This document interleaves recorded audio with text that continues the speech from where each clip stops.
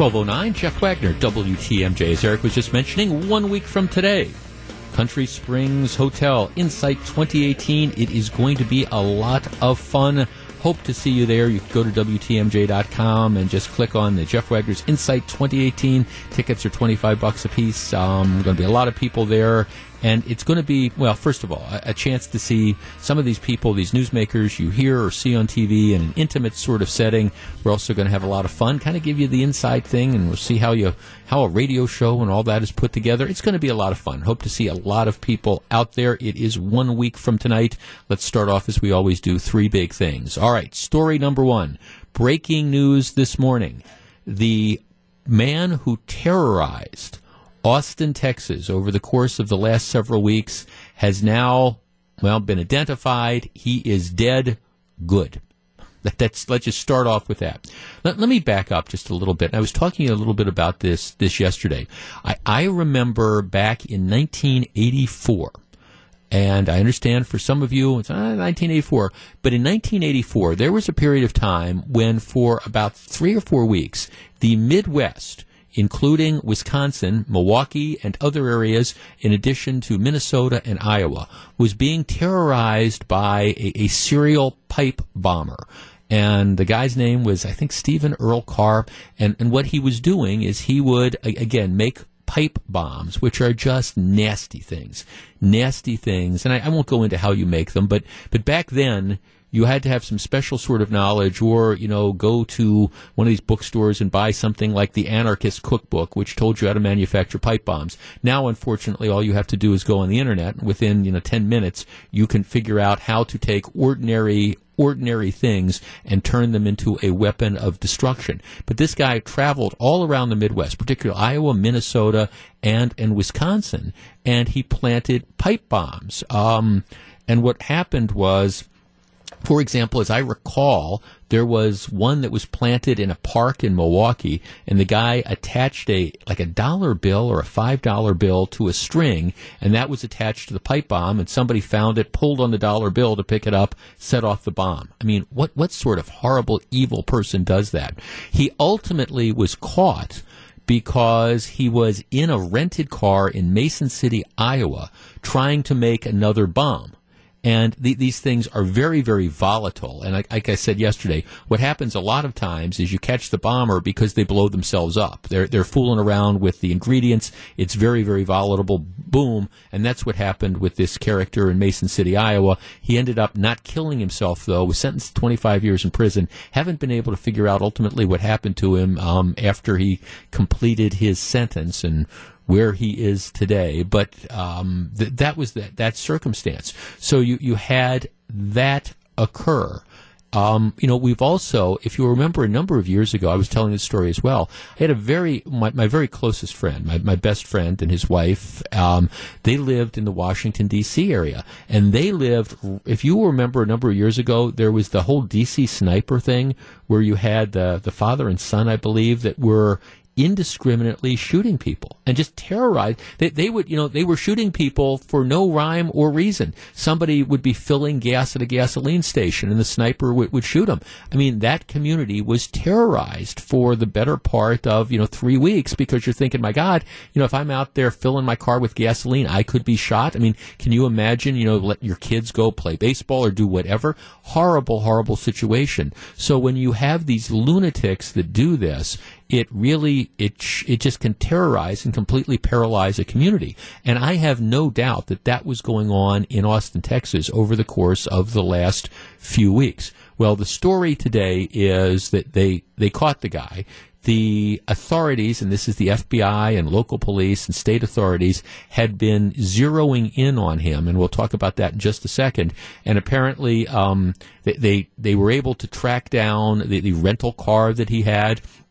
They were closing in on him as he sat in the rental car by the hotel where he was staying, and either the bomb went off or he intentionally killed himself. Don't know, but he's dead. They are trying to investigate now to determine whether or not the guy had accomplices or not. Don't know. I guess, that's still out there. The bigger concern, though, is whether or not he left any more of these bombs around the area. waiting for them to explode. Well, here's to me the larger point of all this. Over the last actually couple years, it's been very easy to criticize law enforcement in general and the FBI in particular. And don't get me wrong, the FBI has done a number of things which, as a former federal prosecutor, I find myself scratching my head on. I mean, just the involvement in the political machinations during the Hillary Clinton-Donald Trump presidential race is just absolutely kind of beyond me. James Comey's various statements, the fact that you had FBI agents who were apparently using the power of their office to try to, steer the course of the election. And I believe that is, in fact, what happened. I believe there were strategic leaks that were being made and political decisions. And the FBI, rightly, I think, is getting criticized for that. And I will tell you, I know a lot of friends of mine who are former FBI agents who just shake their heads and go, I can't believe that this has happened. So it's fair to criticize, but it's also, I think, fair to give credit where credit is due. This investigation leading to the identification of this 23, 24-year-old psycho in Austin, Texas, is textbook example of what the very, very best of law enforcement. Here's the problem when it comes to these improvised devices. Unfortunately, they are very easy to make, and they can be made by somebody who has a little bit of knowledge and a little bit of will. They can be made and assembled, generally speaking, by items that you can purchase anywhere. I mean, you can go, and again, without going into details, you can go into a hardware store and you can buy the ingredients that you really need to make a pipe bomb. If you've got the will and a little bit of the knowledge. And these things are nasty. I mean, you've got gunpowder, you've got like nails and screws and pieces of metal that are going to explode. It's those types of things. You can do them you can use batteries and all these different things. But it's easy. It's easy to make those, like I say, if you know what you are doing. And it's not like you need to go buy plutonium. You can do this with commonly available things. So that's part of the problem that law enforcement has when you see these. It's like, all right, well, you could walk into any hardware store anywhere or any Home Depot store or whatever, and you could find the makings of this. Well, this was an amazingly thorough investigation. And what they apparently were able to determine is that there were certain common items that were being used in every one of these explosive devices. In particular, the type of battery that this psychopath was using, it wasn't the average type of Duracell battery that you could find, again, in any sort of hardware store. It was a specialized type of battery. And they started seeing, okay, this is the modus operandi of this bomber, so let's go start this major search and let's try to find out, all right, who's buying this particular type of battery? And through internet searches and all, they were able to identify somebody who was doing this. They had the photographs from the person who dropped off the bomb at the Federal Express Center, and apparently it was this character, and he was wearing a blonde wig and a baseball hat. But they were able to start to put this all together, again, saying, all right, we've got certain common elements here, and ultimately they were able to identify the bomber, and they were closing in when he set off the bomb and presumably killed himself. So I don't know that there is a larger point here other than to say that for every time we criticize law enforcement, and again, particularly the FBI's had a rough go of it lately, and a lot of the FBI wounds are self-inflicted.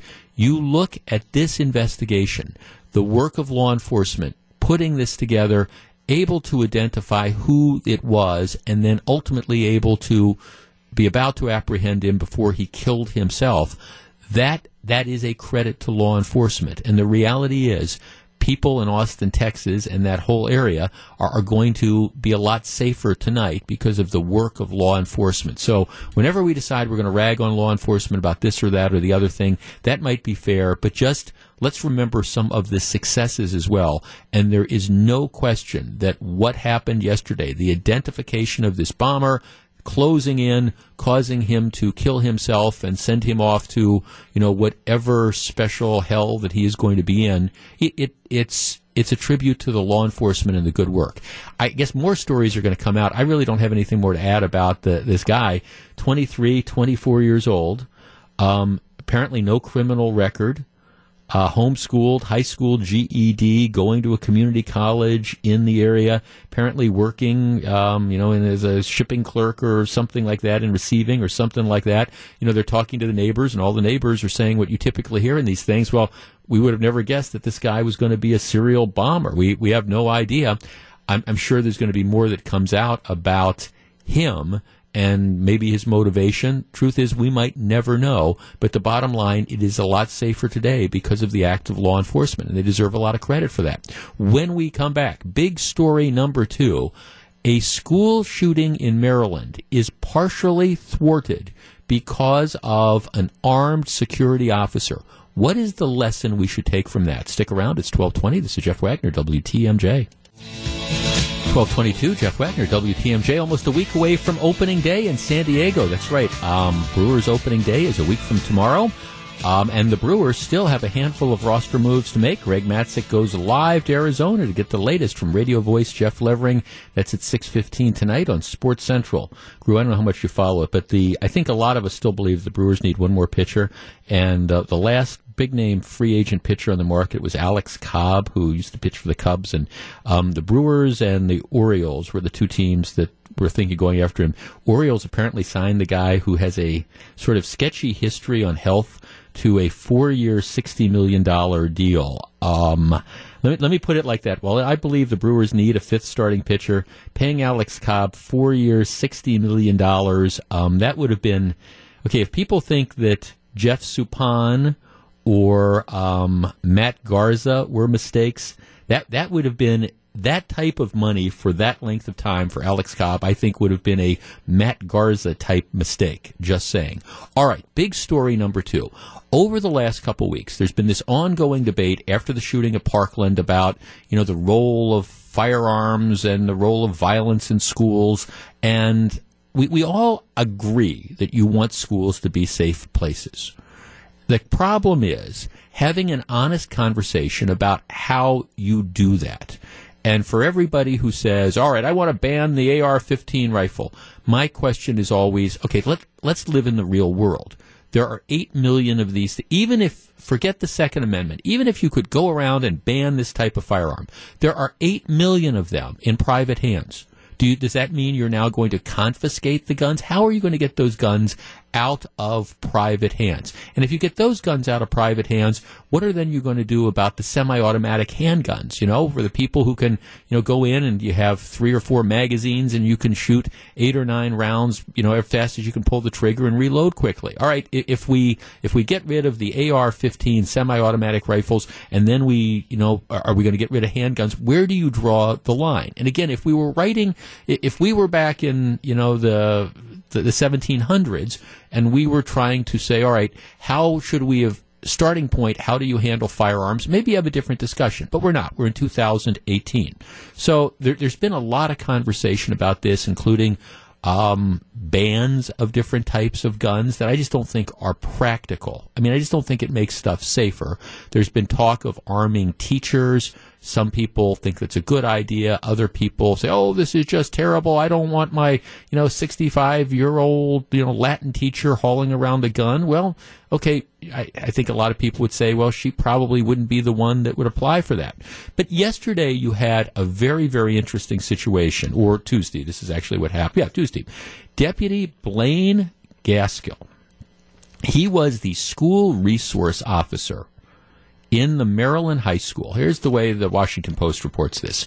Deputy Blaine Gaskill rushed towards the sound of gunshots in a Maryland high school Tuesday, putting himself not only in the line of fire, but also at the center of a white-hot national debate on school safety. So what happened is Gaskell, he's a 34-year-old SWAT-trained officer of the St. Mary's County Sheriff's Office, was also working as a school resource officer when a student opened fire in a first-floor hallway, striking a female student and possibly a male classmate. Gaskell, that's the cop, confronted the shooter as teachers and students scrambled for cover.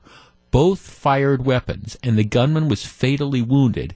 Gaskell was not injured. They don't know, or at least it hasn't been reported yet, or I haven't seen it, whether or not it was the officer that fired the fatal shot or whether it was the shooter that ended up killing himself. But the shooter was confronted by an armed, trained police officer. Again, investigators still reviewing video, taking testimony to determine exactly what happened in the exchange that sent two students, a 16-year-old girl and a 14-year-old boy, to the hospital with injuries. Couldn't say who shot the boy or whether the attacker was killed by Gaskell or shot himself. But there's no question, I think, that the rapid response by this security officer short-circuited the attack. Now, who knows what the shooter would have done if the armed officer didn't show up? We don't know. So we're playing a game of what if. Maybe the kid's intention was to, fire at the girl, fire at the boy, kill himself. Don't know. Maybe his intention was to start shooting other people. Don't know. But what we know is the presence of a trained police officer and the fact that there was this exchange of gunfire, we know that it ended this horrible situation before it could have been even worse. Right? I want to open up our phone lines. Our numbers are 414-799-1620. That is the Accunet Mortgage talk and text line. Now, unlike what happened in Parkland, when the officer, the sheriff's deputy, instead of rushing in and confronting the gunman for whatever reasons, and he's been fired and people have labeled him a coward, and he says, no, he was just following procedures, whatever. But unlike in Parkland, where the armed officer stayed outside and didn't confront the gunman, in this case, you had the armed officer that confronted the gunman, and I think, again, it is reasonable to assume short-circuited a potential massacre. Which brings me to my point, 414-799-1620. Based on what happened yesterday, don't you feel better knowing that some of these schools have armed officers in them who are prepared to confront shooters? To me, you can argue about all sorts of other stuff. How do we solve violence and these type of things? But this, to me, is direct evidence that an armed, trained police officer willing to confront a shooter is one of, if not the best ways to prevent future school massacres. 414-799-1620. We discuss next. It's 1229. This is Jeff Wagner. Jeff Wagner, WTMJ. Okay, we're going to break for the news. I want to make sure we have time to talk about this topic in detail, but I don't think you can argue that schools are safer. This school shooting yesterday could have been a lot worse were it not for an armed, trained security officer who was willing to confront the shooter. Isn't that an argument for having armed, trained security officers in schools? 1237, Jeff Wagner, WTMJ.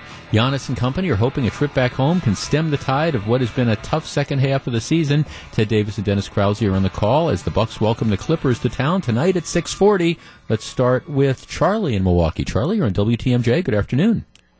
Thanks a lot for taking my call. Sure. My biggest thing about this, as much as I thought the original idea of training people and letting them pack in schools, I thought it was really not a good idea. But the more it comes down to it, and especially the episode yesterday or 2 days ago, reiterates that Trump, whether you like him or not, whether you follow the mainstream media's narrative or not, Trump is usually right, and he's right about arming someone in schools and getting them to honestly stop these things, and it's going to nip things in the bud. You got to give them credit for saying something that sounds, wrong, but he's probably right, and you got to give him credit, and it goes against the mainstream media's narrative. Well, it does, but let's bring it closer to home. You have at Governor Walker's urging, you have the state legislature, which has essentially they've come together to pass a $100 million school safety plan. And you've got some of the people on the left and some of the Democrats are screaming, oh, this is terrible because it doesn't involve gun control or not enough of our gun control. And the question, of course, is, all right, what exactly are you proposing? I mean, are you going to advocate confiscation of firearms? Are you going to advocate increased background checks, none of which would have made any difference in these different types of school shootings? Or do you want to do something which apparently actually might work, which is taking, money and allowing it for purposes of schools, making security improvements to school buildings, training staff, and putting police officers in schools. And I don't think there is any way you can argue that this shooting in Maryland yesterday would have been a lot worse if it were not for the fact that within a minute you had a trained law enforcement officer who was in a position to confront the shooter. Now, how much worse would it have been? I don't know. Don't know. We can speculate about that all we want. But the same thing is true in Parkland. You have this deputy. You saw the opposite. You have a deputy who, rather than confronting the shooter, and I understand there's some people who say, well, that wouldn't have been very smart. He would have been outgunned. Well, at least he was armed. He was armed. The students that were being shot were not. But, this is the type of real-world sort of stuff. And again, whether you think teachers should be armed or not, that's a whole different question. But taking money and putting it into these schools to put more trained police officers in those schools, I think is a very, very good thing. Let's talk to Mike on the Northwest Side. Mike, you're on WTMJ. Hello. Hi. Good afternoon, Jeff. Hi, Mike. Hey, my thoughts are if there's a left liberal that wants to confront a armed nut without a gun and try to talk him out of it, I'd like to see how many of them volunteer for that. I'm all for having teachers trained and being with concealed carry care, whatever, to protect students and themselves. Yeah, if the teachers are willing to do it. I mean, thanks for the call, Mike. I guess here's where I start. I start with the notion that I don't think it is a good idea to put that burden on average citizens. So while I would not oppose teachers being able to be armed, I think it makes much more sense to encourage trained law enforcement people to be in the school as the school resource officers, so they are in a position to respond, because teachers are trained to teach. All right, law enforcement people are trained to enforce the laws and to confront these types of situations. So as a starting point, I mean, I think this is where it begins. And candidly, you look at, like I say, you look at what happened yesterday, and to me that's clear evidence. Now, is this always going? Is this the silver bullet that stops gun violence or in schools? Well, no, it's not. I mean, look, I went to Nicolet High School in Glendale. Nicolet High School in Glendale is a sprawling sort of campus. In this particular situation, the SWAT-trained resource officer was able to confront the shooter in a minute. All right, I'm trying to picture if I'm at Nicolet High School and you've got the police officer that's in one far end of the building and the shooter that's in the other end of the building. Well, you're not going to be able to get there in a minute. So maybe it's going to be 2, 3, 4 minutes or whatever. So things could be worse. I also understand, and some people are sending me texts, what happened here, who had what.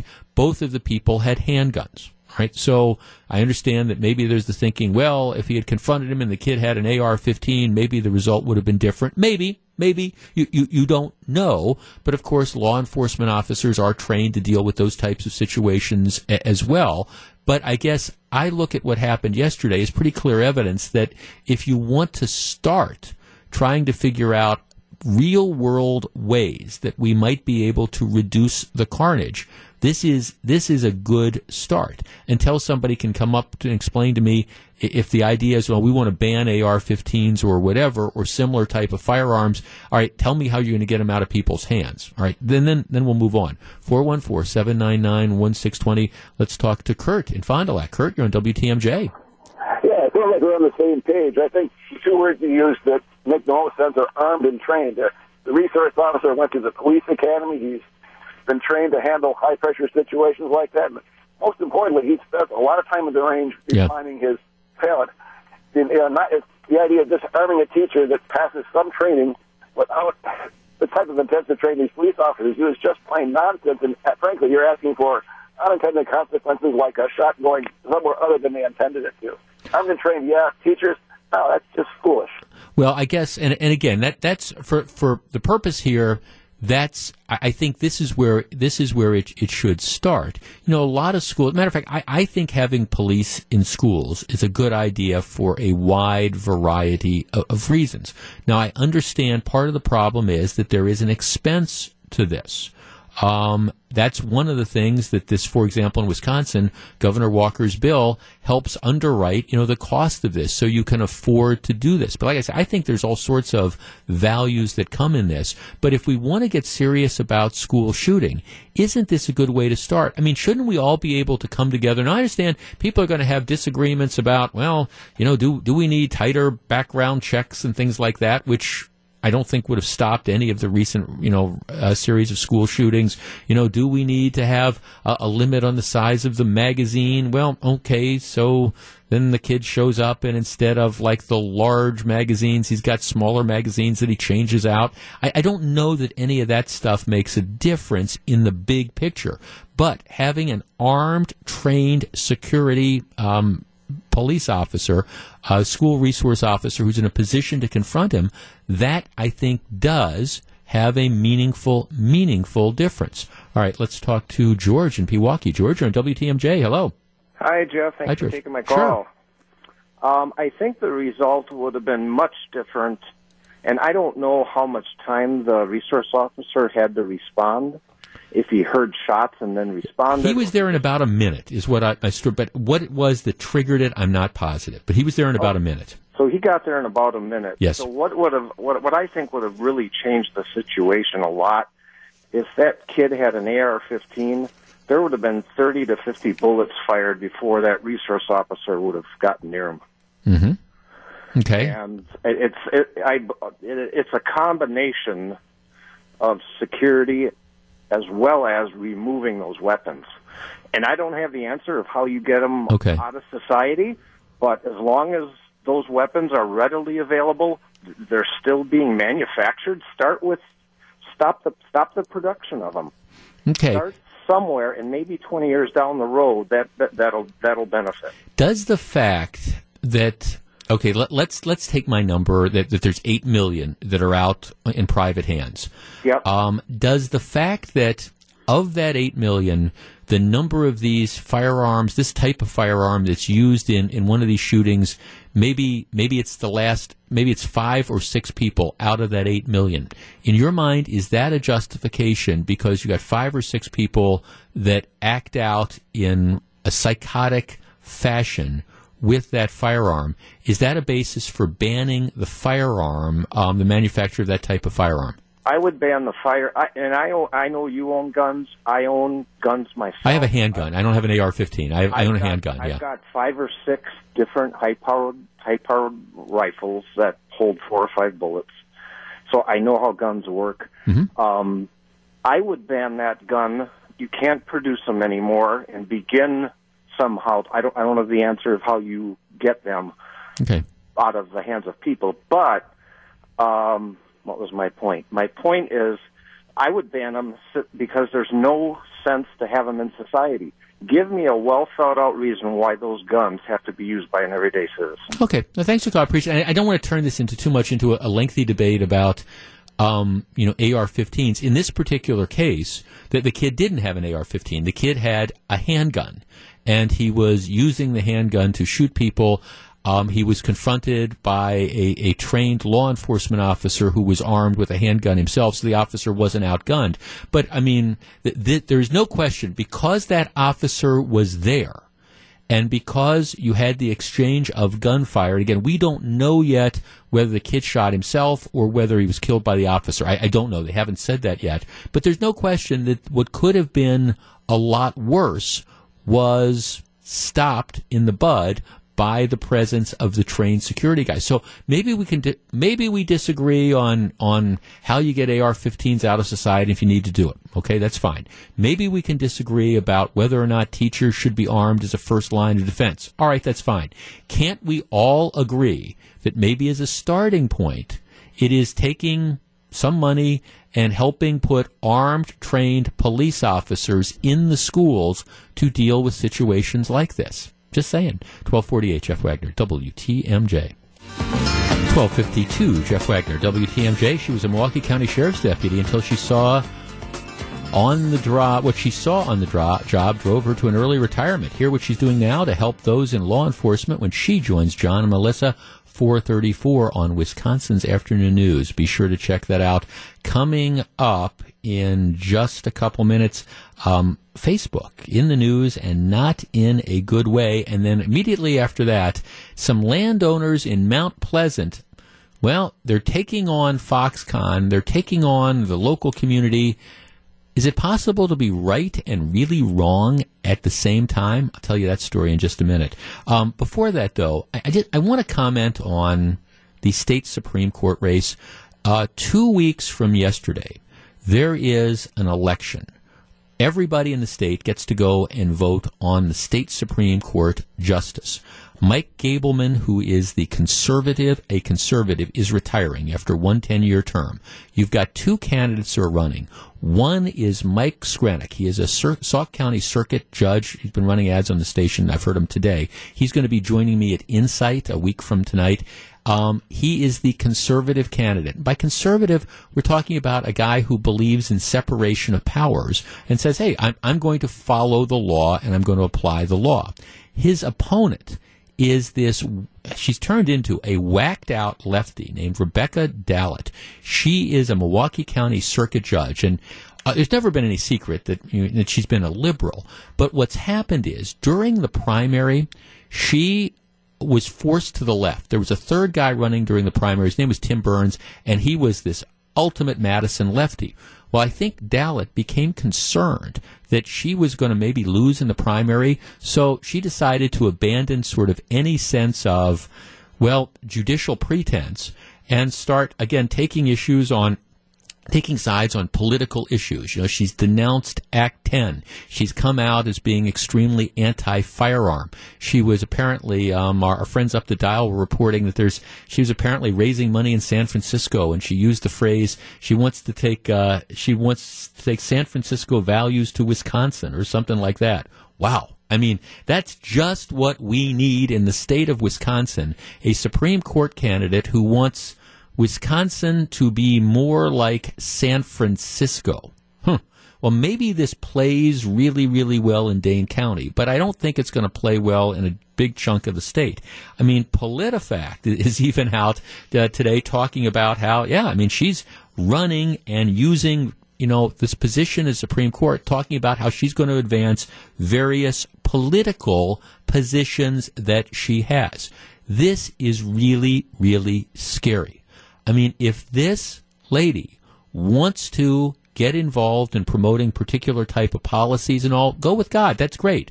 But what she should be doing is running for governor against Scott Walker, or running for state senate. If she thinks she's to the left of Tammy Baldwin, she should be running for the U.S. Senate. She should not be running for the state Supreme Court.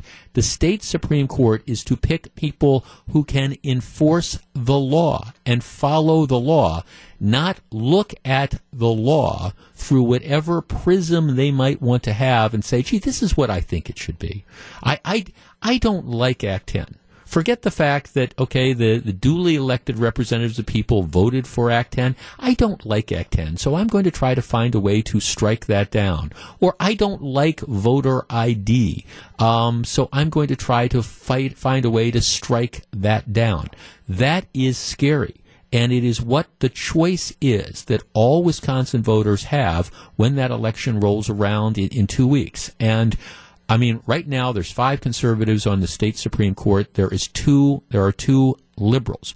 The way Wisconsin looks today, with all the successes we are having economically, with all the positive stuff that's been coming out of Madison, it would look markedly different and not for the better had Rebecca Dallett and one other person who views the legal system like she views it been on the Supreme Court. Because then I guarantee you what would have happened is the efforts that you saw from a handful of Dane County Circuit judges and their warped and whacked out interpretation of laws, if that would have been able to be the way the Supreme Court approached stuff, well, I tell you, Wisconsin would not be enjoying the economic renaissance that it is today. And that's just kind of the reality that's out there. So, whether you're a person who believes in issues like the Second Amendment, and more importantly, if you're somebody who believes in the rule of law, the truth is you need to get out and you need to vote. And you need to vote for Mike Skrenick. Like I say, he's going to be joining me at Insight a week from today.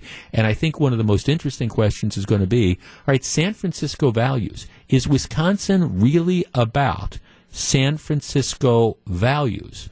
Or are we about Wisconsin values, which might say, hey, you look at San Francisco, and it's pretty much a classic example of between policies and between interpretations of the law, it's pretty much of a disaster. Do we really want that for Wisconsin? And that's the question that people are going to have when they get out and they go to the polls. I understand liberals think that this is the big chance to grab a state Supreme Court race seat because, all right, Republicans and conservatives are disenchanted. People are upset about Donald Trump. We've got this enthusiasm factor. We're going to get the liberals to turn out and the Republicans and the conservatives are going to stay home. Hope that is not the case, and we'll be talking about a lot about this over the course of the next 2 weeks. But this is an important election. Everybody gets to vote in it, and that's why everybody, especially if you care about the rule of law, you need to be out and you need to vote 2 weeks from yesterday. It's 12:59. This is Jeff Wagner. 110, Jeff Wagner, WTMJ. So, Eric, are you into Facebook? I mean, are you one of these guys that spend a lot of time on Facebook? I don't spend a lot of time on Facebook, but I do check it fairly consistently, maybe once a day.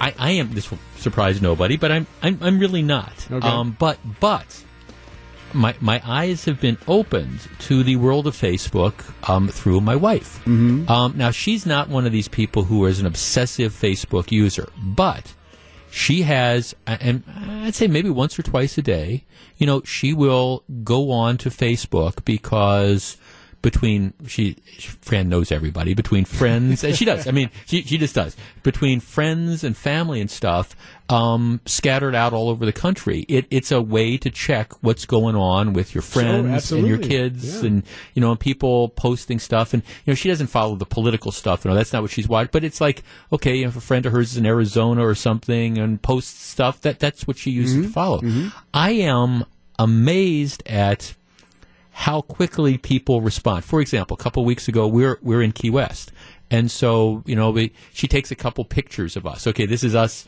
here. Let's post a picture here. We're at Mallory Square watching the sunset, or we're wherever. We're at Sloppy Joe's or whatever, or we're on like the Sunset Cruise. She posts it, and I am amazed because within like a half hour, you get 300 responses. Now, that part of it's because everybody knows her and everybody loves her, which is great. But it's also, I'm always amazed that there's all these people who must be like constantly following Facebook because it's this immediate thing. You post something and then within a minute or two, all these people, all cute couple or, I wish we were there, or whatever. It's a big part of a lot of people's lives. Oh my God. And many people who don't even post things still spend a lot of time on there where they just, mindlessly scroll through and just look, and maybe sometimes there's an article posted, hey, look at this, I didn't know about that, or hey, look at that, hey, look, these guys' grandkids, whatever it might be. Right. That happens all the time. People just, I think it'd be embarrassing to learn how much time many of us spend on Facebook. Yeah, it's just, I'm just always amazed at the immediate response to stuff. But I mean, again, I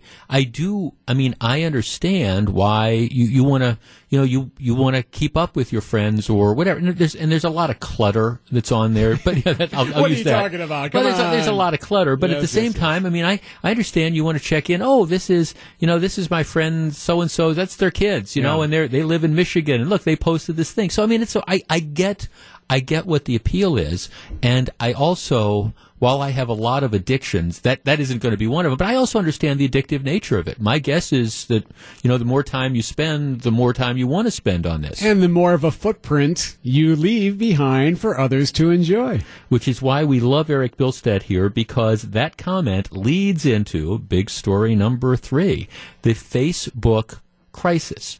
Now, you might, I'm going to try to simplify this, and again, I understand that maybe there's some techies out there. Don't email me and say, oh, you're oversimplifying it. Here is essentially what the crisis facing Facebook is right now. And Facebook has lost a ton of users over the last couple days, and the price of the stock has dropped dramatically. It's one of the reasons why the stock market was way off the first two on Monday and actually on last Friday as well. Let me make this really simple. If you go onto Facebook, you can go onto somebody's Facebook page and you can indicate that you like it. So let's say that, I don't know. Let's say Robin Yount. We got the baseball season coming up. Robin Yount has a Facebook page. This is all theoretical. I don't know if Robin does that or not.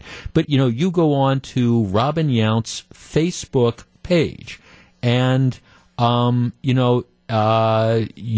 you hit that thumbs up button on the Robin Yount page saying, hey, I like what's here.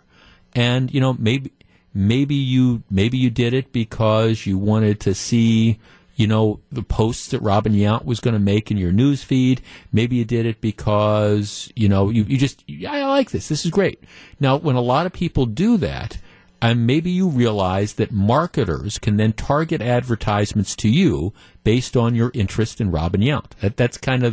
That's sort of the way this works. But that's the exchange, okay?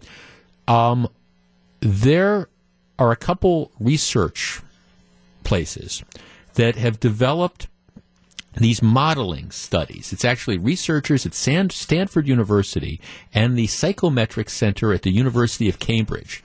What they believe is, by looking at your likes, the different things that you like Robin Yount, you've liked the Aaron Rodgers Facebook page, you've liked the Toby Keith Facebook page. They believe that by looking at the number and the different things that you like on Facebook, they can develop a personality profile of you, right? So that they can tell, what concerts you might be interested in going to, what sports you follow, and they believe they can carry this far enough so that they might even be able to know, for example, your political preferences. Just saying, not passing judgment on whether or not that's accurate enough, but these researchers believe, if we have enough likes that people have, we can, again, create a profile on this. So what happened is, you've got this information that is out there. So there's a couple academics who go to Facebook and say, hey, we want to study this, and we want access to this data. Now, in some cases, people may have given permission for their data to be used. But in many cases, they haven't. You haven't given permission to an outside source to know that, you like Toby Keith and you like, Robin Yount. That's information that you understand. You're saying that you like it for the purposes of Robin Yount, and the Robin Yount Facebook page might change it, but you didn't necessarily know that that's going to be shopped around. Well, what happened is there's one of these researchers out there who goes to Facebook and says, hey, I want access to this information. We're going to do these studies. I want access to all this information. I want to know everybody who clicked on, I want to know who it was that clicked on the Robin Yount page, and who it was that clicked on the Aaron Rodgers page, and who it was that clicked on the Toby Keith page. And Facebook lets this researcher have access to all this information. I mean, an incredible amount of information. And so what the researchers then do is they take this and they start to build profiles of people based on all their likes. And then they sell this information to third parties. And again, that's where the belief is that people could be targeted for their political views. Hey, okay, the Trump campaign knows, here, we've now got Gru, who likes Toby Keith, he likes Robin Yount, he likes the NRA, he likes Aaron Rodgers. Hey, we think this guy is most likely to be a Trump voter, so what we're going to do is we're going to reach out and try to contact him. That's sort of what they did. So all these people were part of this profile that was then being, again, sold to these third parties, and people who provided the information in the first place didn't know about it. Now, that's sort of an overly simplified way of trying to explain this, but the vast majority of people, apparently 270,000 users, consented to allow their likes, etc., to be used for one of these profiling things. What happens is over 30 million Facebook accounts, though, were turned over. Now, Facebook says, well, this kind of violated some of our internal policies, and we're really, really sorry about this. So actually, the profiles of over 50 million users were used without their permission by these groups. All right, let's open up the phone lines. 414-799-1620. That is the Acunet Mortgage talk and text line. How big a deal is this? If you are a Facebook user, and I know you might be, I mean, do you feel that you are betrayed by this? Do you feel that Facebook has sold you out? Or is this just something that comes with the territory nowadays? I mean, what I say by that is, I know when I go on Amazon, for example, and let's say I'm looking for stuff on Amazon, I know that information is going to get used, and I fully recognize that I'm going to be targeted, and then all of a sudden I'm going to be barraged with ads from whatever it was that I was looking for or similar sorts of things. So I understand that nothing's really secret in many respects, and that these different preferences do get used in order to try to market things. So I know that is going on. But my question is, the fact that Facebook allowed people to get this information, these researchers to get the information without your permission, and then that information could have been used to turn into personality profiles to target you.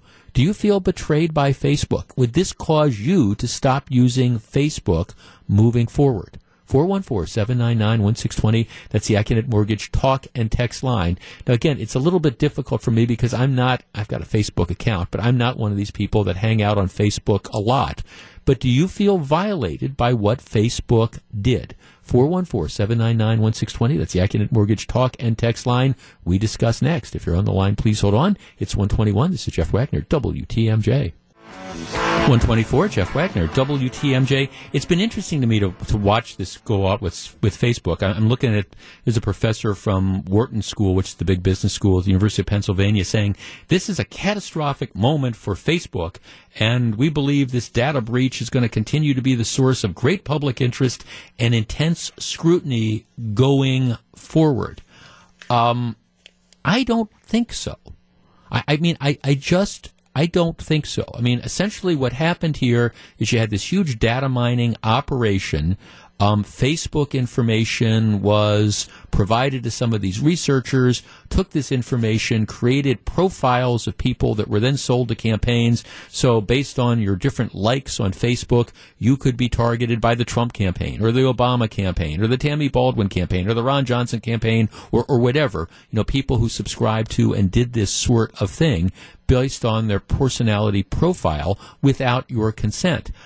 I understand there is a privacy element to this, but as a practical matter, I think most people that end up going on Facebook in the real world, and that's what we're talking about, they're going on Facebook because they want to check up on what their grandkids are doing. And they want to check up on, what's been posted. And, hey, my dear friend's off on a vacation in Florida. What's going on? I think that's what a lot of people use it for. Or, again, you use Facebook for that interaction. And I think many, many people know in their heart of hearts that, Facebook is not really a private sort of thing, and when you post stuff on the internet, that is going to be used for public purposes, perhaps, and it might be sold and it might be used for merchandising purposes because, again, so you get targeted by the Trump campaign or the Obama campaign or the Clinton campaign or whatever, and you get some of these solicitations or you get stuff directed at you, that doesn't mean that you have to take action. I guess, to me,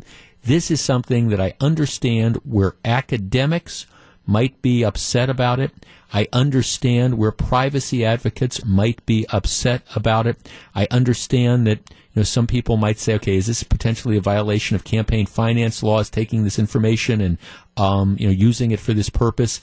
Maybe I'll let the election lawyers try to figure that out. But whether or not this is suddenly going to cause an enormous number, okay, if 50 million people were data mined, do I think that anywhere close to that are going to suddenly say, we're not going to participate in Facebook? No, I don't. Because, again, I believe most people still like the Facebook model. They enjoy it. They use it for recreation. And they're still going to want to find out, what their kids are doing on their vacation. Will this be the end of Facebook? I don't think so. It's 1:27. This is Jeff Wagner, WTMJ. 1:36, Jeff Wagner, WTMJ. Okay, we have our winner of our pair of tickets to join me at Insight a week from today. We'll have a couple more giveaways for the balance of this week. But, look, it's $25, and it's a lot of fun. Hope to see you there. You can go to WTMJ.com. You just see Jeff Wagner's Insight 2018. Click on that. Follow the links. And you'll be able to download your tickets. That's how it works. Hey, coming up between now and 3 o'clock, I also have a pair of tickets to see William Shatner at the Pabst Theater. That is this Saturday. We'll give those away again sometime between now and the end of the show. All right. People should be careful what they wish for. There's a really interesting story in the Journal-Sentinel about the effort to acquire land for Foxconn. Now, Foxconn is going to happen. They have the vast majority of the land that they need to build a facility. They're trying to get 2,800 acres of land. That they've got what they need. What they have done is they have made a lot of purchases of, for example, vacant farmland.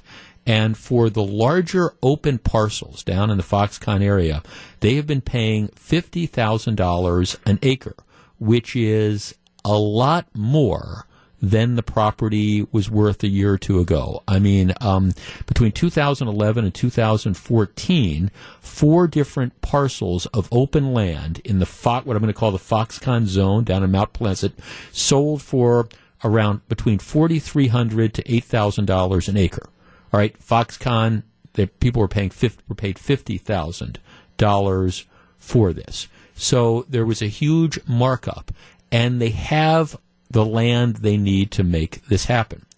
All right, there are a handful of property owners on the periphery of the Foxconn zone. Just a handful, and these aren't the people that own 50 or 100 or 200 acres. These are like the single family houses and things like that.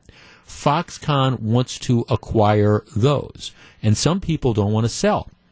So the village is going about using the process of eminent domain.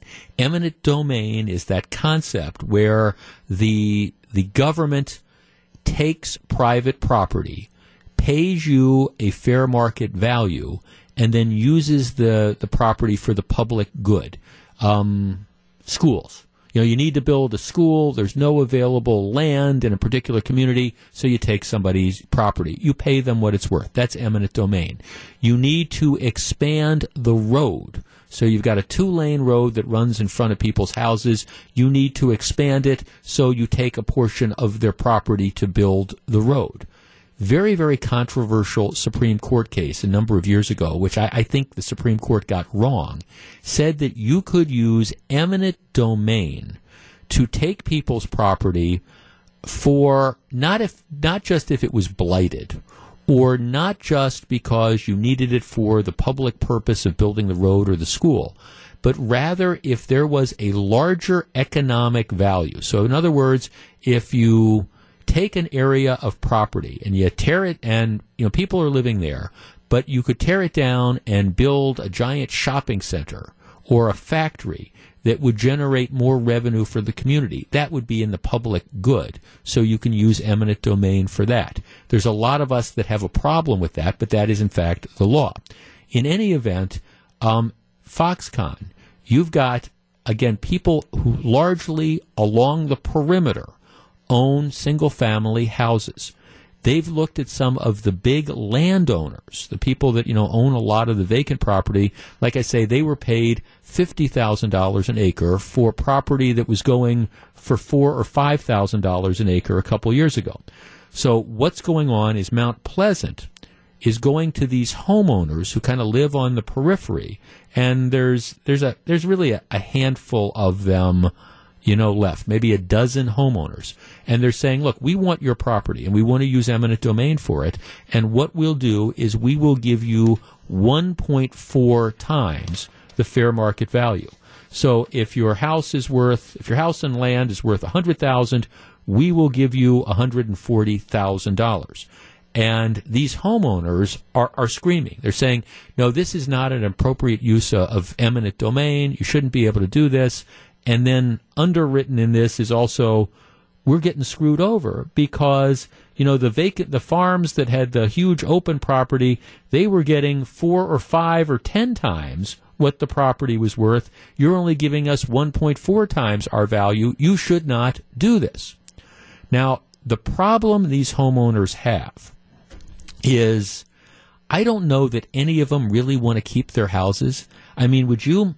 As a general rule, Gru, if you owned a small house on the edge of the Foxconn zone where you're going to have 15,000 people, it's going to be turned into a factory. You lived in this kind of like rural area, and now all of a sudden you live on the periphery of a factory with 10 or 15,000 people and trucks and all that.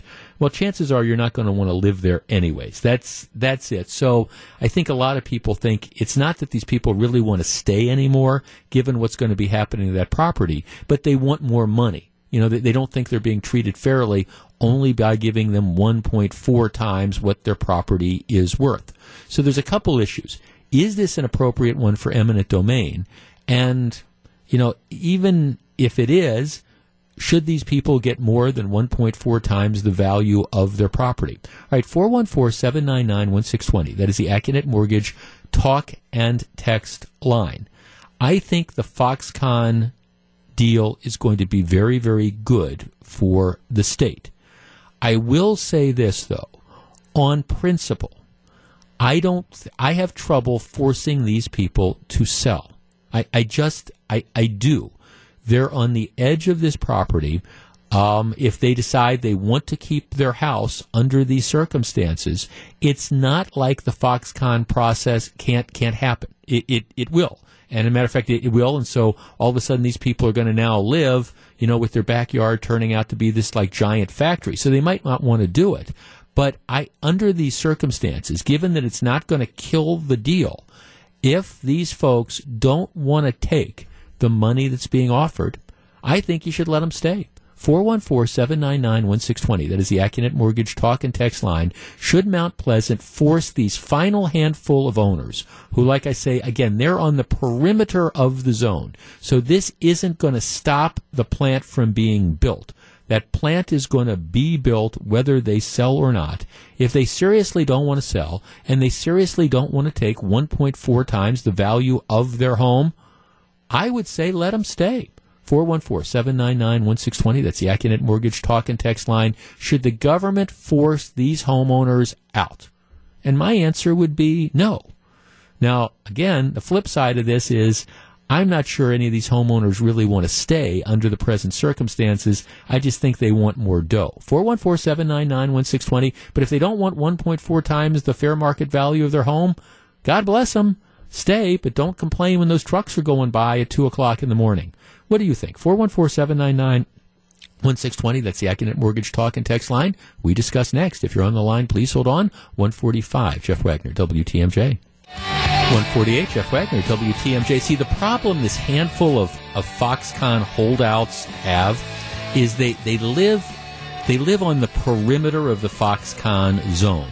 So Foxconn's going to be built anyways. So their choices are either sell, take the eminent domain, and take the 1.4 times the value of the property, or stay.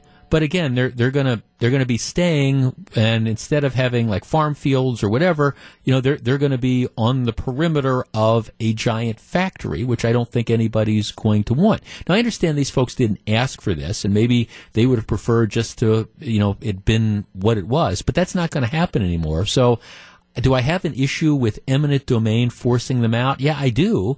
But at the same time, if this is all about just trying to get more money, be careful what you wish for. Let's see. Here's a text. Jeff, it's kind of like people you talk about who buy a home near the airport and then complain about the airport. Well, this is building a new airport and them not taking above market value for their home. They probably really don't want to stay anyways. Let's see. The Meyer property in Oak Creek offered similar, and so did the 894 South in Greenfield. That amount is a fair value to offer. Rich says, let them stay. Then when they want to sell later, good luck finding somebody who wants it. Well, that's always going to be the issue that's there. Let's talk to Dennis in Portage. Dennis, you're on WTMJ. Good afternoon. Good afternoon. How are you today? I am well, thank you. What's your take on this? My take on this is I know my brother-in-law who is in a situation of where they're going to lose their home. And at first, it was put down as eminent domain, but now they were just informed that they're going to be blighted. Right. Right. That's the term they have to use so they can use the eminent domain, right? It's blighted, and blighted has this very, very broad meaning, which is why, candidly, Dennis, I'm not positive if they want to fight it. They might have a case, maybe. I'm not a real estate lawyer, and I don't play one on the radio, but it's not as open and shut a case, I think, as some other things might have been. Right, because they've had their house assessed, but they haven't been told what it's going to be worth, and it just seems like this situation, I think, the way I understand it, is the county is buying up this land from these people, and then they're going to turn around and sell it to Foxconn. Yes. So it just seems like they're going to get lowballed on this, that these people are not going to be treated fairly. Well, I guess what is treated fairly? I guess under the circumstances, okay, the Foxconn plant is going to be built. All right, so it is changing the character of the community. It's like the texter who says, "Hey, all of a sudden they're building a new airport and your backyard is gone." They're offering, if they do offer 1.4 times the fair market value, is that unfair? Well, I don't know, but the situation is now, okay, say they made an offer, and then they have to find a home somewhere like 12 miles away. Now the rate of everybody else's home is going up, exponentially. So, the prices are really going sky, where they're only going to get a fair market value of last year's prices, is what I was told by my brother-in-law who was dealing with this. Yeah, plus 1.4. It's not the fair market value. It's the fair market value plus 40%, right? That's what I understand. Right. Okay. But I don't see who would want to stay there anyways with how it's being built. I think if they had a choice, well, we're not going to take it. Well, you can stay anyways. Where they're at, it's just going to be crazy. You wouldn't want to live there anyways. But right. Thanks. See, that's the problem. I guess that's kind of the point of this. Given, I'm not sure how much leverage these landowners really have. And because again, I am sympathetic. I don't claim to be an expert in the whole idea of eminent domain. There are aspects of this that bother me as a conservative, because the question is, all right, this is on the periphery, so now you're going to be taking private property. You're going to be giving them fair market value and a bonus. But is this what eminent domain was really all about? Taking this property, in this case, against people's will, to make room for, again, this facility that's perhaps a higher use of the land, and it's going to be great. It's going to bring jobs in and all that, but, shouldn't this be a matter for those people to be able, hey, if you need our property, Foxconn, you should negotiate prices with us. That's my issue with regard to whether eminent domain is appropriate here. And I know that the lawyers for Mount Pleasant say, yes, it is. And there's other people who say, no, it's not. But here's the bottom line. Again, today's show is like we're dealing with the real world a lot. Who wants to live backing up to Foxconn? I mean, that's just the reality. Foxconn happens whether these, 12 homeowners sell or not. These are small pieces of property. And, I mean, I guess you can say no, and you can, you can fight it in court, and you can say, okay, this isn't going to be an eminent domain thing. We want to stay here. But then, I mean, good luck. Good luck when you turn around trying to sell your property, because who's going to want to buy that property if it's backing up to the Foxconn plant? So that's why I say this. You might be right legally. They might be right. It's an interesting legal issue, but as a practical matter, what real leverage do they have? Because if they don't take this offer of 1.4 times fair market value, I would be surprised if they'd be able to get more 2 or 3 years down the road, unless you can find that particular buyer who wants to live with trucks going by all the time and 12,000 people going to work on a daily basis. And my guess is not too many people are going to want to do that. It's 1:54. This is Jeff Wagner. Just saying. It's 1:57. Jeff Wagner, WTMJ. We are giving you the opportunity to see that guy you just heard, Captain Kirk himself. This Saturday, the Pabst Theater is screening Star Trek: The Wrath of Khan with William Shatner. I hated the first Star Trek movie. It was awful. Star Trek II: The Wrath of Khan revitalized that franchise. I still remember the movie theater I saw that in, opening night, sitting in the front row because I got there late. Just remember that distinctly. Star Trek, The Wrath of Khan with William Shatner. You can win tickets right here, right now. I've got a pair of tickets to give away. Caller number 13. Caller 13 at 414-799-1620. That is the Acunet Mortgage talk and text line. Caller 13 wins a pair of tickets to see Bill Shatner at the Riverside Theater and hear his stories after a screening of Star Trek: The Wrath of Khan. When we come back in just a couple minutes. All right, Playboy bunnies, porn stars. Is there anybody the President of the United States hasn't slept with, and does it make any difference? And a district attorney in Racine creates controversy with one of her decisions. We'll talk about it all. Stick around. It's 1:58.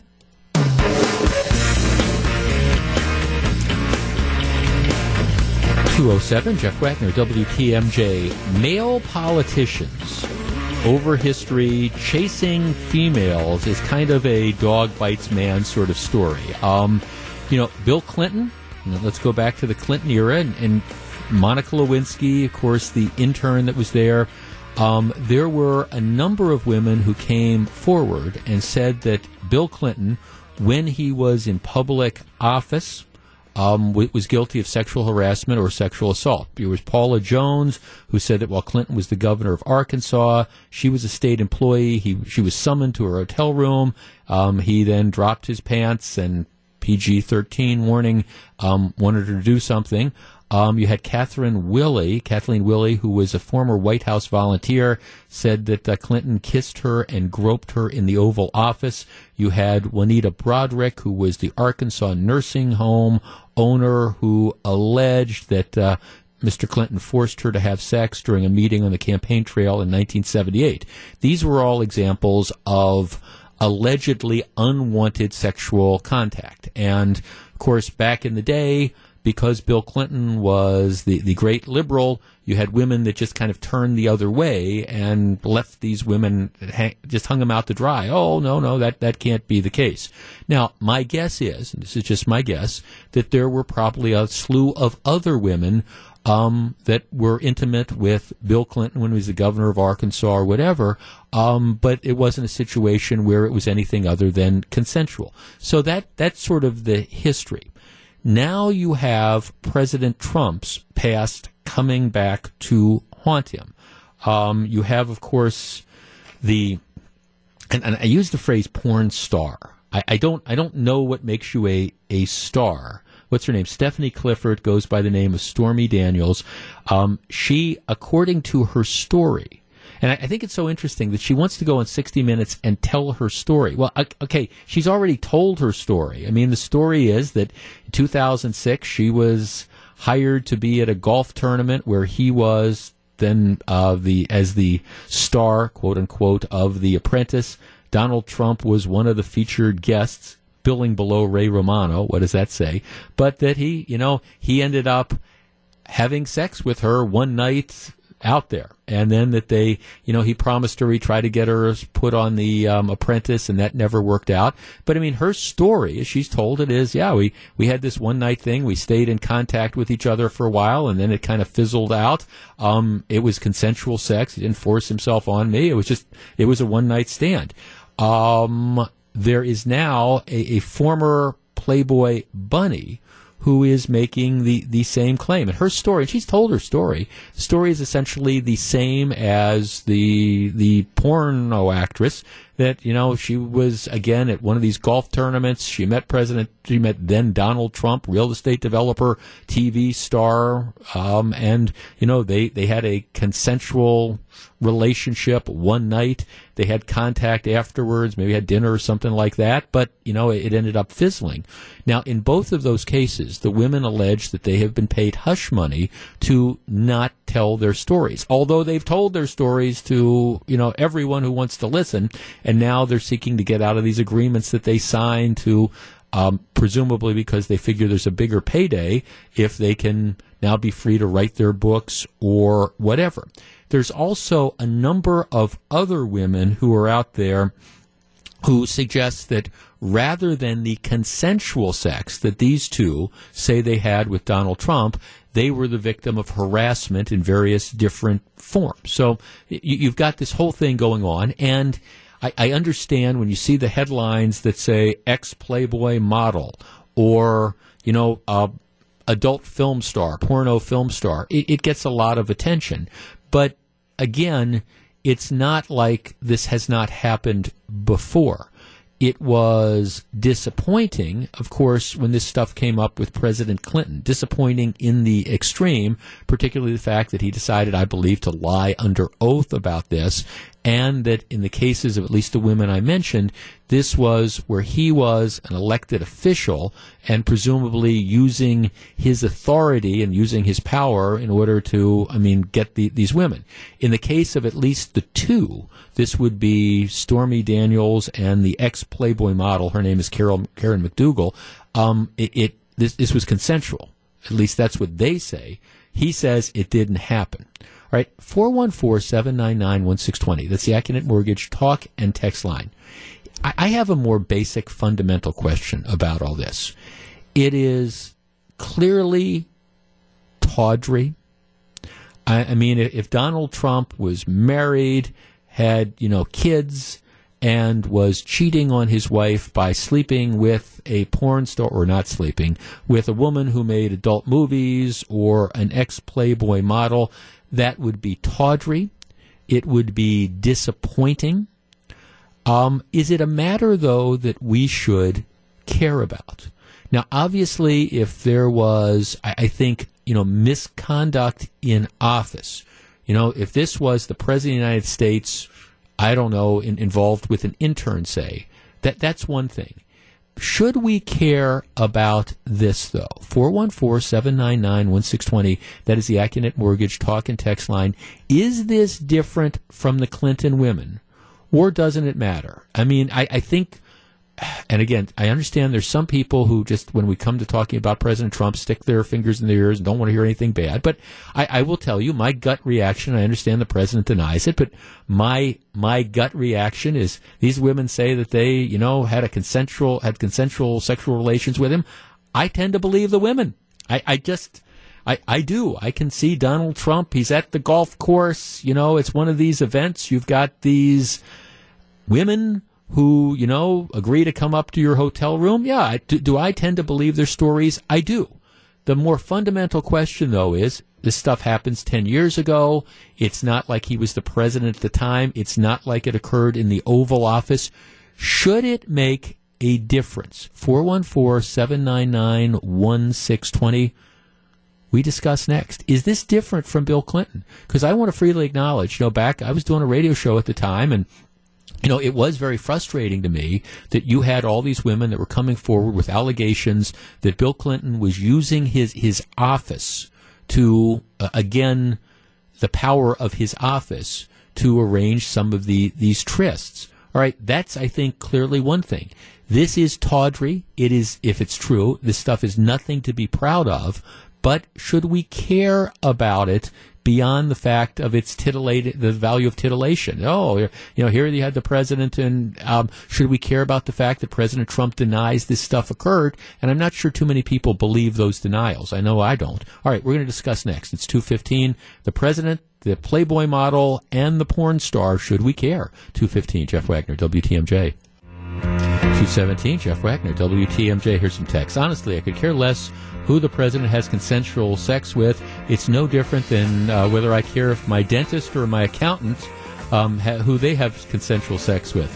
Huh. I was at the dentist this morning, and I just talked to my accountant yesterday. Didn't even think that, but I understand the point. It's like, does it matter? Kelly from Greenfield writes, although it is tasteless, that is Trump, he didn't do it while it's in his office. It's his personal business. It happened years ago. 414-799-1620. Let's see another text. It is wrong by both Clinton and Trump. However, Trump is backed by evangelicals and their high family values. It just seems hypocritical. Well, all right. Let's start with Dan in Racine. Dan, you're on WTMJ. Hello.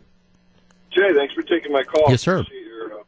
Sure. You know, this has been on my list here for a few days now. It's they can't get this guy on anything, so that we're going to go and try to get him on 20 years of things that happened in his past when he was a private citizen. For God's sakes, this isn't going to stick to anything. Yeah, it's reprehensible, and the guy's, you know, what he did in his past is his past. But the fact is, they keep bringing this up because it's for his next 4 years. If he were to say he's going to run, they're going to try to use this against him. And the more they keep bringing it up, the more most people are going to say, man, this guy's sick. You know, it's kind of disgusting. But the fact is, it's happened in the past. Like you said, I mean, Clinton's were a hell of a lot worse than this. Well, it was just different, and at least different than these are. Okay, I mean, thanks for the call. 414-799-1620. Okay, here's a text. Hypocrite. You don't think for 1 minute that Trump didn't use his power, wealth, fame at the time of those affairs? I say affairs because they were not one-night stands. Quit trying to minimize Trump's behavior. Well, first of all, okay, uses power, wealth, and fame. All right, that's different than using the power of your elected office. If Stormy Daniels or the ex-Playboy model decides, hey, this is this guy who's on TV and who's really, really rich, and I want to have a one-night stand with him, and I know what I'm getting into. Well, I mean, yes, did he use the fact that he is rich to help seduce them? Yeah, but last time I checked, that wasn't a crime. Now, look, I think this behavior is appalling, and I'm not going to be somebody that's going to countenance this at all. But from the perspective of moving forward, I mean, do we care what he did in 2006 when he was, again, a TV star, a millionaire developer? You know, do we care about that? Is the behavior appalling? If he did that, is it disappointing? Yes. Is it fundamentally wrong? Is it immoral, if you want to use that term, right? Is it a betrayal of his wife? Yeah, it's all those different types of things. Does it reflect on his character? Absolutely. Absolutely. But is this a surprise? I mean, and does it mean that is it going to be something that's going to hurt him? Do we care about this? 414-799-1620. Let's talk to Joel in Lake Geneva. Joel, you're on WTMJ. Hello. Hi there. How are you? I'm well, thank you. What do you think?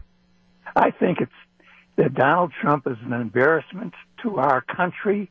I think that forget about the sexual behavior, It's wrong for Clinton. It's wrong for Donald Trump, too. But he is the leader of our country, and we have 50 million kids that see this on the newspaper or television. And if this is the type of behavior that the leader of a country should have, I'm embarrassed. I just think it's a terrible thing. Let me ask, and I understand what you're saying, Joel, okay, but let me ask you a question. Moving forward, would you say that any male or female who wants to be president who's had an extramarital affair should then be disqualified from being president because it would be embarrassing? No, I do not feel that would be necessary. Okay, why? All right, what is it about Trump's conduct then that makes it disqualifying for him, but wouldn't be disqualifying if for somebody else? His conduct to me just shows a complete lack of the importance of the leadership that we need in this country for everybody. And no, I don't care if anybody has a personal relationship outside the lines. That's okay. But you kind of view this as the whole package. In other words, it's not just the extramarital affair; it's all the other stuff. It's the other stuff, the lying and the cheating. I mean, I don't know how you describe it. There's not enough adjectives. Well, no, I mean, thanks for the call. I mean, it is. I will say this. I mean, okay. Gru, who's producing the show, is there anybody who, when President Trump, through people, denies that he slept with these women? All right, is there anybody that believes that? I mean, serious. I mean, no, you're shaking your head. No, of course not, because we live in this. It's 2006. Donald Trump is this. I understand he's married to his wife at the time, but he's this celebrity playboy. I mean, I listened to the story that the porn star says, invites her up to the room. I mean, yeah, maybe again, I'm just being naive, and maybe she's just an opportunist. And by the way, I could be naive and she could be an opportunist, but that doesn't mean that they didn't, sleep together or not sleep together that night. I mean, I can just picture this stuff, and he continues to deny it. I guess the question is, does it matter? Moving forward, is it embarrassing? Like Joel says, it's really, yes, it is embarrassing. We are talking about the leader of the free world. Otis in Milwaukee. Otis, you're on WTMJ. Hey, thanks for taking my call. I appreciate yes, sir. it. The biggest thing for me, and while I agree as a private citizen, that it's none of our business. The problem I've got is throughout the campaign, not only did he deny these affairs, but he was adamantly denying it, and even right up to the election, he was. Well, he still denies it, doesn't he? I mean, he's going to sue everybody. He's going to sue all these girls. Every single one of them are lying, la-da-da-da-da. So at the end of the day, just like in a lot of cases, the lying and trying to get away with it is equal or maybe even more so relevant than the act of it itself. And it just seems to me that when it's, literally 3, 4, 5 days before the election and he's denying it, he's just calling these women liars, everything else. Right. You know what? We got a big credibility problem, and the President of the United States is not the one that needs to be lying in front of the nation over and over and over about something like this. So you think what he? I'm being half facetious here, but you think he should have, when these allegations came out, he should have come out and said, "Of course I slept with him. Look, she's a Playboy model." Of course I slept with him. Yeah. I take my vows. You probably do yours with your wife much more seriously than this. Yes, but to me, it's the honor and the respect and the truth needs to be said from the White House, not nonsense, and that's what we have here. We have a guy that continues to talk nonsense. Yeah, thanks. I want to just tell you where I kind of wrestle with this, because I think, first of all, this comes from the perspective of somebody who's highly critical of Bill Clinton. Now, at that time, I mean, that the whole Monica Lewinsky thing was, something that happened when he was the president of the United States, which I think puts it into a different class entirely.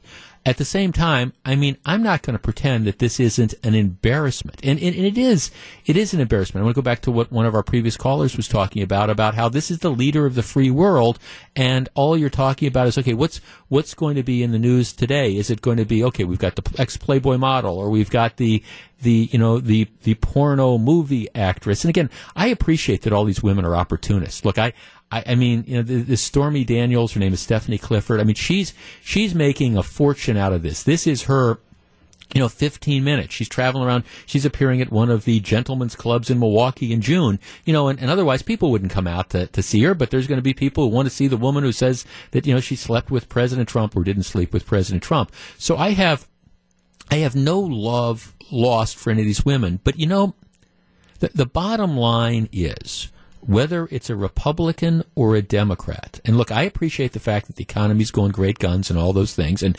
I understand, if you're asking me the choice between Donald Trump and Hillary Clinton, I agree. I think Donald Trump was a superior choice. But at the same time, I don't want to get pushed into this trap as somebody who's argued for years and years that character does matter.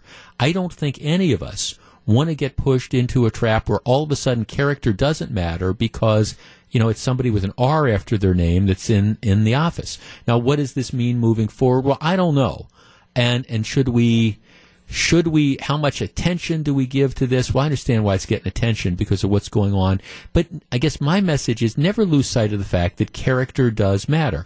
And I don't care how you cut it. This does not reflect well on the character of the president. It just doesn't.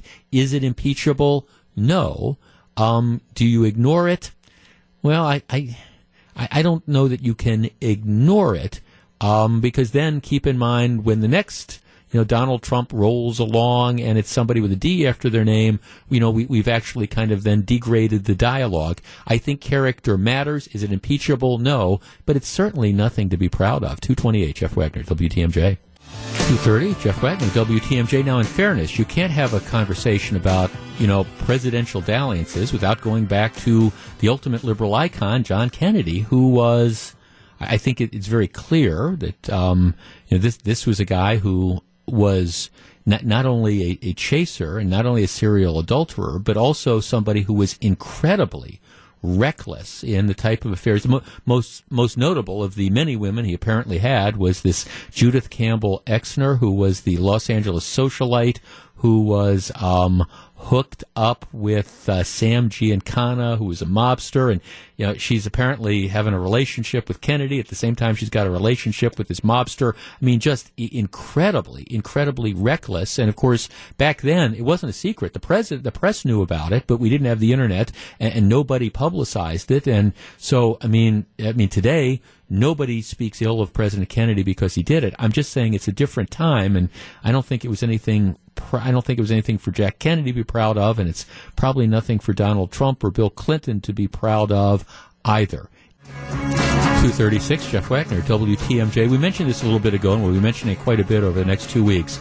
Rebecca Dallett is the uber lefty Milwaukee County Circuit Judge who wants to be on the state Supreme Court. She's running against Sauk County Judge Mike Skrenick, who is the conservative choice. If you haven't heard this story, Journal Sentinel has a piece about it. Dallett is in San Francisco begging for money earlier this week. And so she's at this fundraising event that's apparently there's a lot of San Francisco, California Democrats that are out this. And here's apparently what she says. San Francisco, this is awesome. The people. I know that your values are our Wisconsin values that we've lost along the way. So, all right, San Francisco, you're where we want to be. You have our values. Well, I don't know what San Francisco values might be, but San Francisco is just an absolute train wreck. I understand that maybe Dallett's talking about, hey, let's go back to Haight-Ashbury in 1967 and peace, love, and dope and all that type of stuff. But I don't know that we in Wisconsin want to model ourselves on San Francisco, unless, of course, you are part of the liberal elite that, hangs out in Madison at the state capitol. Dallett, apparently, she's at this fundraiser. She wasn't just happy enough to say, hey, San Francisco, man, Wisconsin, we have your values, except, we've lost our way. She apparently touted getting a shout out from Rachel Maddow. She talked about the need to reelect Tammy Baldwin. She talked about how Wisconsin has an opportunity to defeat Governor Walker and House Speaker Paul Ryan. Our governor is potentially someone we can unseat. Okay, here's the thing. This wouldn't be an issue if this woman were running for governor. And she's already been on record talking about how she doesn't believe in Act 10. She's appalled by a number of things that the legislature did. If she wanted to run for governor, that's fine. You have these policy debates. She's not running for governor. She's running to be a justice on the state Supreme Court. And I will tell you, it is, now apparently she's feeling the heat. She thinks that she needs to. This is the year that you run a political campaign, and angst over Donald Trump or motivation by the left or whatever will carry somebody who should be in the political realm into an important position on the state Supreme Court. She's obviously made this calculation. I have to tell you, I'm not sure I've ever seen a judicial campaign like this where people just put aside any pretense of judicial objectivity, put aside any pretense of, hey, I'm going to be a judge and I'm going to follow the law, and instead say, vote for me, I will behave like a politician on the state Supreme Court. So if anybody had any doubt about who you should vote for or whether or not you should sit this one out, this should be really, really clear to you. I mean, in Wisconsin, do we really have San Francisco values, but we've lost our way? I mean, do we really want somebody on the state Supreme Court who is running as a politician, espousing ultra-liberal views and saying, I'm going to use my position on the Supreme Court to essentially, and this is how I interpret her remarks, I'm going to use my position on the Supreme Court to craft my interpretation to undo those evil things that those Republicans who control the legislature have. That's really scary. If you're going to start saying, okay, this is the type of person that we want on the Supreme Court, I will tell you these remarks, in my opinion, demonstrate as clearly as possible that Rebecca Dallett is not qualified to be on the state Supreme Court. Now, again, if she wants to run for governor, well, join the crowd. I mean, become the 19th or the 20th candidate or whatever. That's fine. And argue why it's important to. She's out there telling these lefties that she wants to unseat governor, someone that we can unseat. She's running for the state Supreme Court on a platform of, hey, we can beat Scott Walker. Well, okay, here's the bottom line of all this. If she ends up getting elected, the idea is going to be you're going to have another reliable liberal vote who's not going to follow the law, but rather is going to, try to do whatever she can to advance her own policies. It is scary. And I don't know about you, but I don't think that we're really ready for San Francisco values here in the state of Wisconsin. Maybe the state is moving to the left. I don't know. But you'd have to move way, way, way, way, way to the left. And San Francisco values indeed. I think I hear a commercial. I mean, if there's not, there sure should be, because this is troubling. You will have a chance, if you join me at Insight 2018, a week from tonight at the Country Springs Hotel, you'll have a chance to hear directly from the conservative candidate in this race, Sauk County Judge Mike Skranick. He will be there. And, well, I guarantee you, one of the things we're going to ask him about is the rule of law and what the role of a court is, and whether or not he wants to be a Supreme Court justice or he wants to be a senator or wants to be governor. All right, 2:41. When we come back, the Racine County District Attorney makes a decision that some people think is controversial. Is it? Jeff Wagner, WTMJ. 2:45, Jeff Wagner, WTMJ. If you want to understand how bad this is for Rebecca Dallett, there's this lefty group called One Wisconsin Now. They're funded in part by union money, and they're the folks that are always out there with the hit jobs on Republicans. Right? They're out trying to figure out how to defend Rebecca Dallett and her San Francisco values. That's what we are in Wisconsin, except we've lost our ways. Well, the head of the One Wisconsin Now, the best he's got is gee, I wonder if somebody broke the law when they obtained the recording, because California requires everyone in a conversation to agree to be recorded. So that you're in trouble when the best you got is, okay, well, she really did say these things, and we understand how bad this is, but maybe when she was speaking at this public fundraiser, she didn't know that she was being recorded. So that might have been against the law. Now, I think that's hooey. But regardless, that's the best you got. Any question at all, who should be elected 2 weeks from yesterday, this should end that. All right, I want to talk about Dante Shannon. Here's the deal.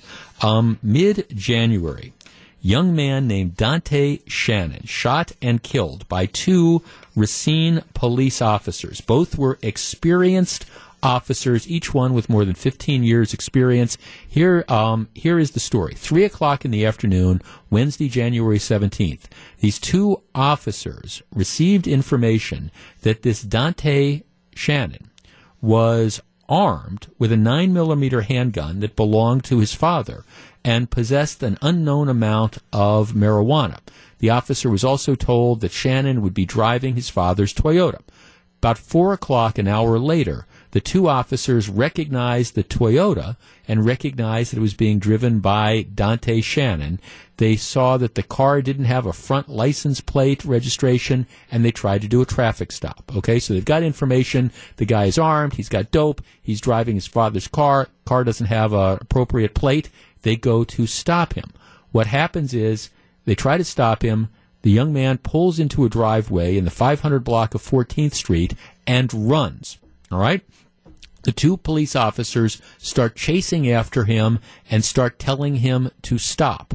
According to the report by the State Department of Justice, on not 1, but 2, not 2, but 3 separate occasions, the man turns and points his gun at the officers. Finally, the officers both open fire. They fire 20 shots, and I assume that they've each got like 9mm pistols, and that would be the amount of shots that they have. I assume that's what happened. They fire 20 shots after the guy points the gun at them the 3rd time. They hit him 5 times. All right?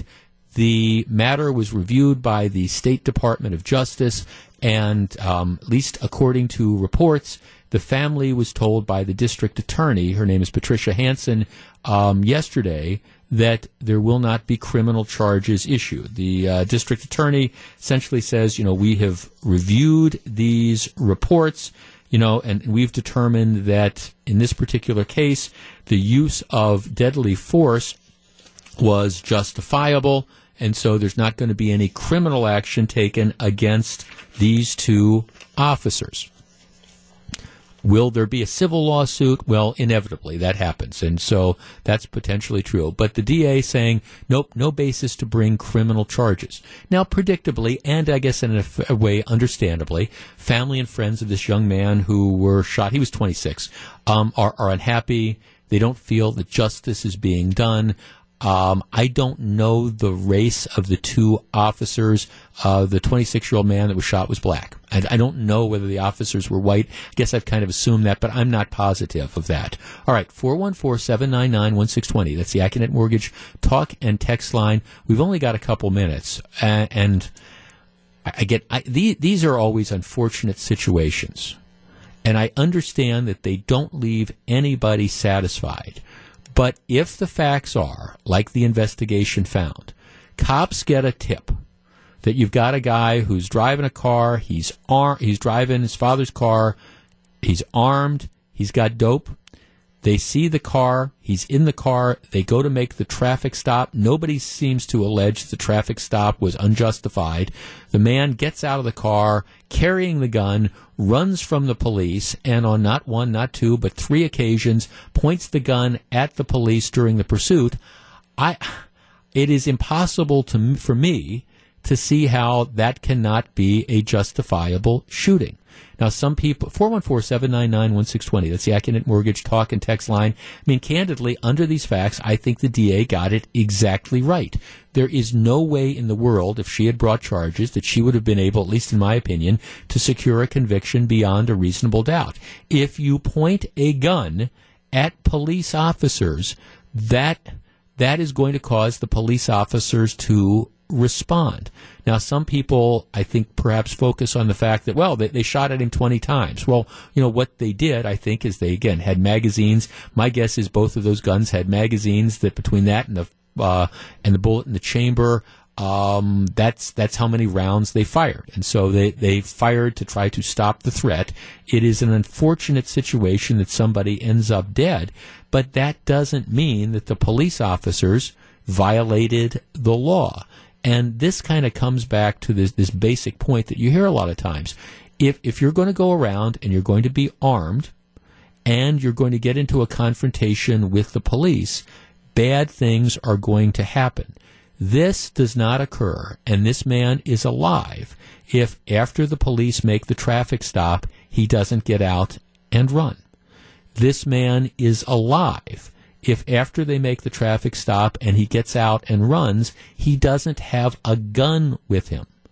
This man is alive if after he gets out of the car, even if he's got the gun with him, he's probably alive if he doesn't point the gun at the police officers on multiple occasions. But you put all this together, and the reality is you're going to have an unfortunate circumstance. An unfortunate circumstance. And the problem is nobody's satisfied with this. The family is going to be upset. But it's something that the young man brought about himself. And that's got to be the message. I understand that some people might argue, well, this just shows that you've got trigger-happy cops and things like that. Well, put it from the perspective of the police officer. All right, you're trying to make an apprehension. You've made a lawful stop. You're chasing somebody that has a gun, and that person then points the gun with you. Do you have to stand around and wait for your partner to be shot? Do you have to stand around and wait for yourself to be shot? I think the answer is clearly no. This is going to be controversial, perhaps, in Racine. To the extent there is a racial element to this, I'm sure that will be played by some of the usual suspects. But the bottom line is, at least based on what I understand is in the Department of Justice report, that the district attorney made the only decision that I think a reasonable district attorney could have made under these situations. And maybe the message that goes out is, don't carry guns, don't run from the police, and bad things won't happen. It's 2:53. When we come back, we're going to find out what John and Melissa and Greg have on their minds on Wisconsin's Afternoon News. Stick around.